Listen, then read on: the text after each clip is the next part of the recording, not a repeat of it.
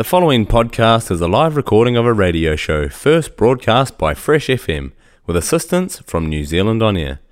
Fresh FM is a community access media station based in Te Tauihu, the top of the South Island, New Zealand. If you or your group would like to know more about how you can have a program on our station, please contact us. Visit our website freshfm.net for our contact details. Welcome to Green Thumbs and Dirty Fingers, a gardening show full of inspiration. I'm Philippa Foes-Lamb, a self-confessed passionate gardener. I've been in the garden industry for many years and I totally enjoy sharing my knowledge with you. Green Thumbs and Dirty Fingers is kindly sponsored by Bay Landscapes, 33 Baitup Road, Richmond. Open Monday to Friday, 8:30 to 5, Saturday 9 till 5, and Sundays and public holidays 9 till 4. Today we're focusing on my passion for tomatoes. At Bay Landscapes they have beautiful large grey petunias and calibrachoas in bud and flowering, just 3 for just $35, a total bargain. These wonderful creatures flower for months, are great for hanging baskets and containers especially. Calibrachoas are similar to petunias but they have smaller flowers and quite unusual colour combinations. They're just wonderful. Tomato varieties galore from Evandale nurseries in Southland are in stock as well, including some heirloom varieties. If I sound as though I've got a smile in my voice, it's because I have. Sort of.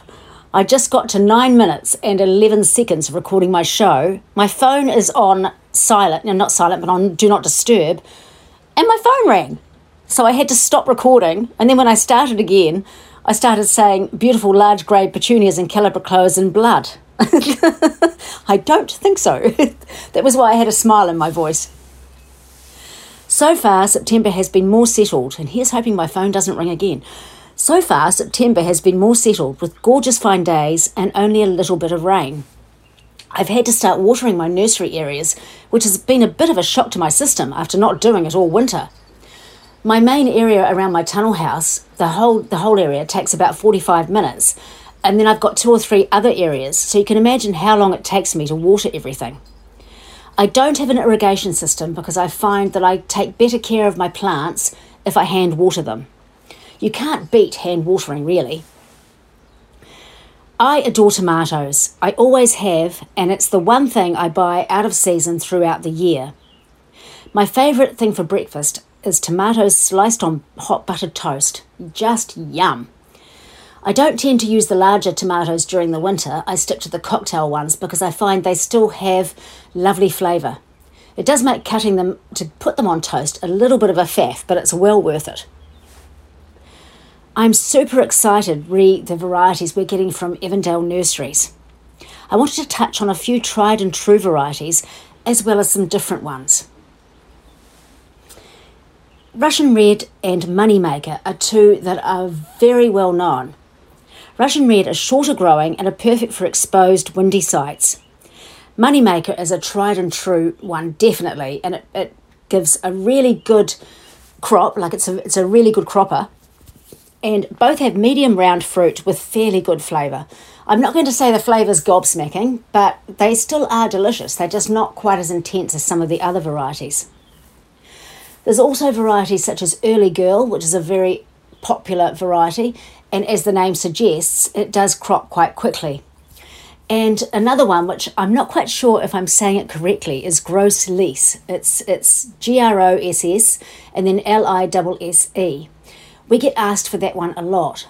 Oh, and another one that I'm really excited to be able to stock at Bay Landscapes is this season is Taupo. We've always in the past been asked for that variety, and the reason it's so good, it is a commercial variety, so it is vigorous and it gives a reliably heavy crop of, again, medium-sized fruit with a good flavour. So that's one to look for too, is Taupo. My absolute favourite of any of Evandale's tomato is Tasty Tom. I first fell across it and fell in love when I bought it from Mitre 10 many years ago. And I haven't grown it for the last few years, mainly because I've stopped buying things from Mitre 10. I prefer to support Darling Bay Landscapes. And I have missed it, I will say. A couple of times I've thought, oh, I'll just pop to Mitre 10 and no, I'm not going to get one from there. So that's just me. It's not that I don't like Mitre 10, don't get me wrong, but I prefer to support local. So Getting back to the Tasty Tom. It reminds me of the gorgeous tomatoes my father used to grow every year in Invercargill when I was growing up. That was a wonderful tomato called Best of All.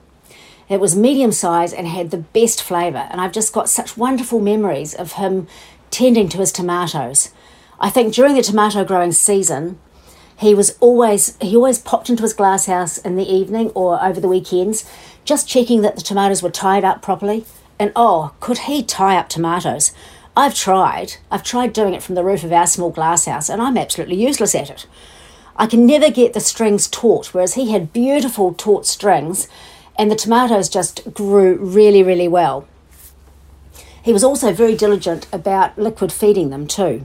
And I remember the liquid food used to smell actually rather nice. I'm not sure what it was, but it definitely was a dark, dark brown colour. It could have been something a little bit similar to Tomorite, which is a really fabulous liquid tomato food. And there's a helicopter going past. If it's not my phone ringing, it's a helicopter. Okay, right, let's just carry on. So, what was I saying? Oh yes, so that's why I love Tasty Tom. It's a 5 centimetre fruit with incredibly intense flavour. Big beef and beefsteak are wonderful beefsteak varieties.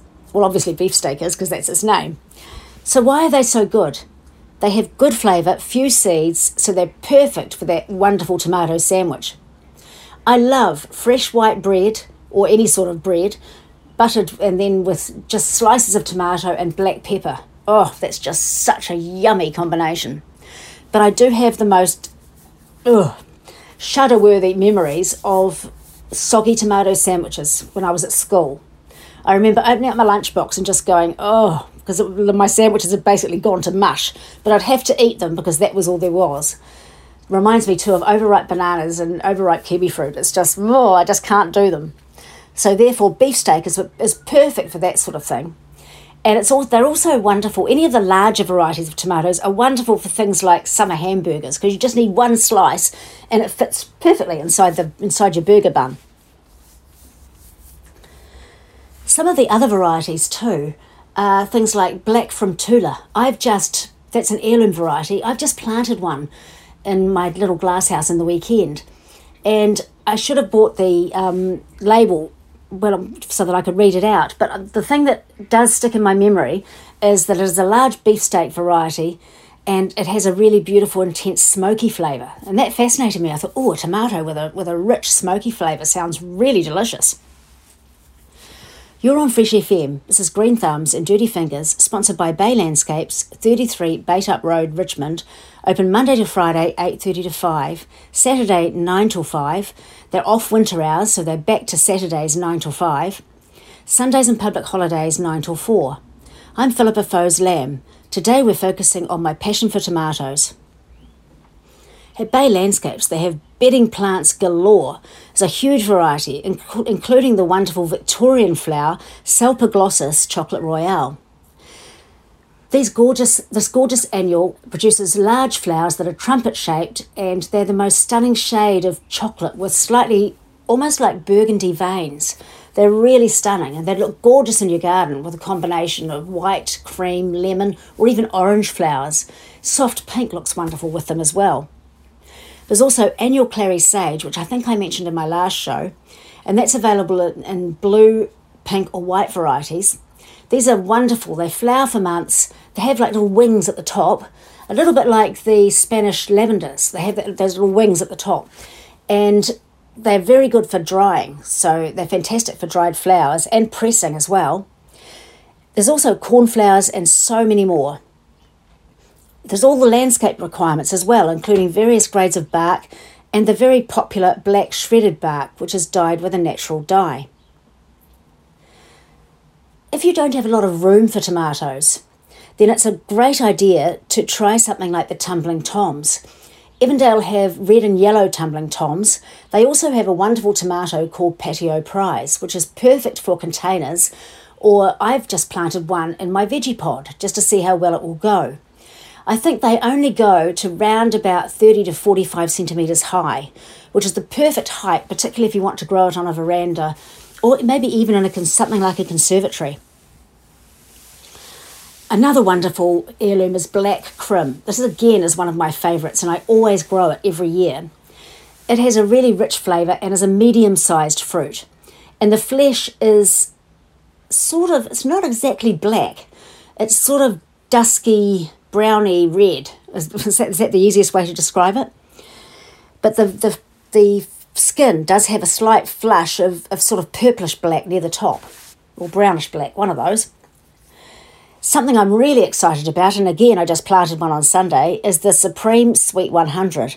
This is a cocktail variety, and if you've ever grown cocktail tomatoes, you'll know that if it rains while they're ripening, they tend to split or crack.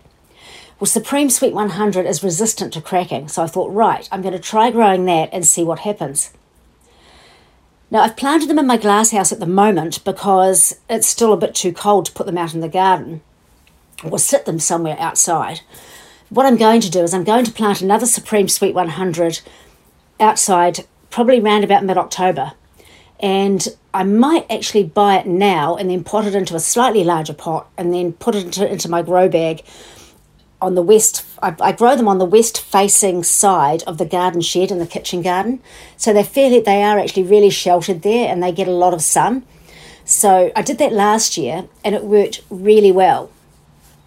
Just a quick aside, and I will admit it, the one thing I am not good at doing is training them and diligently removing laterals on the indeterminate varieties.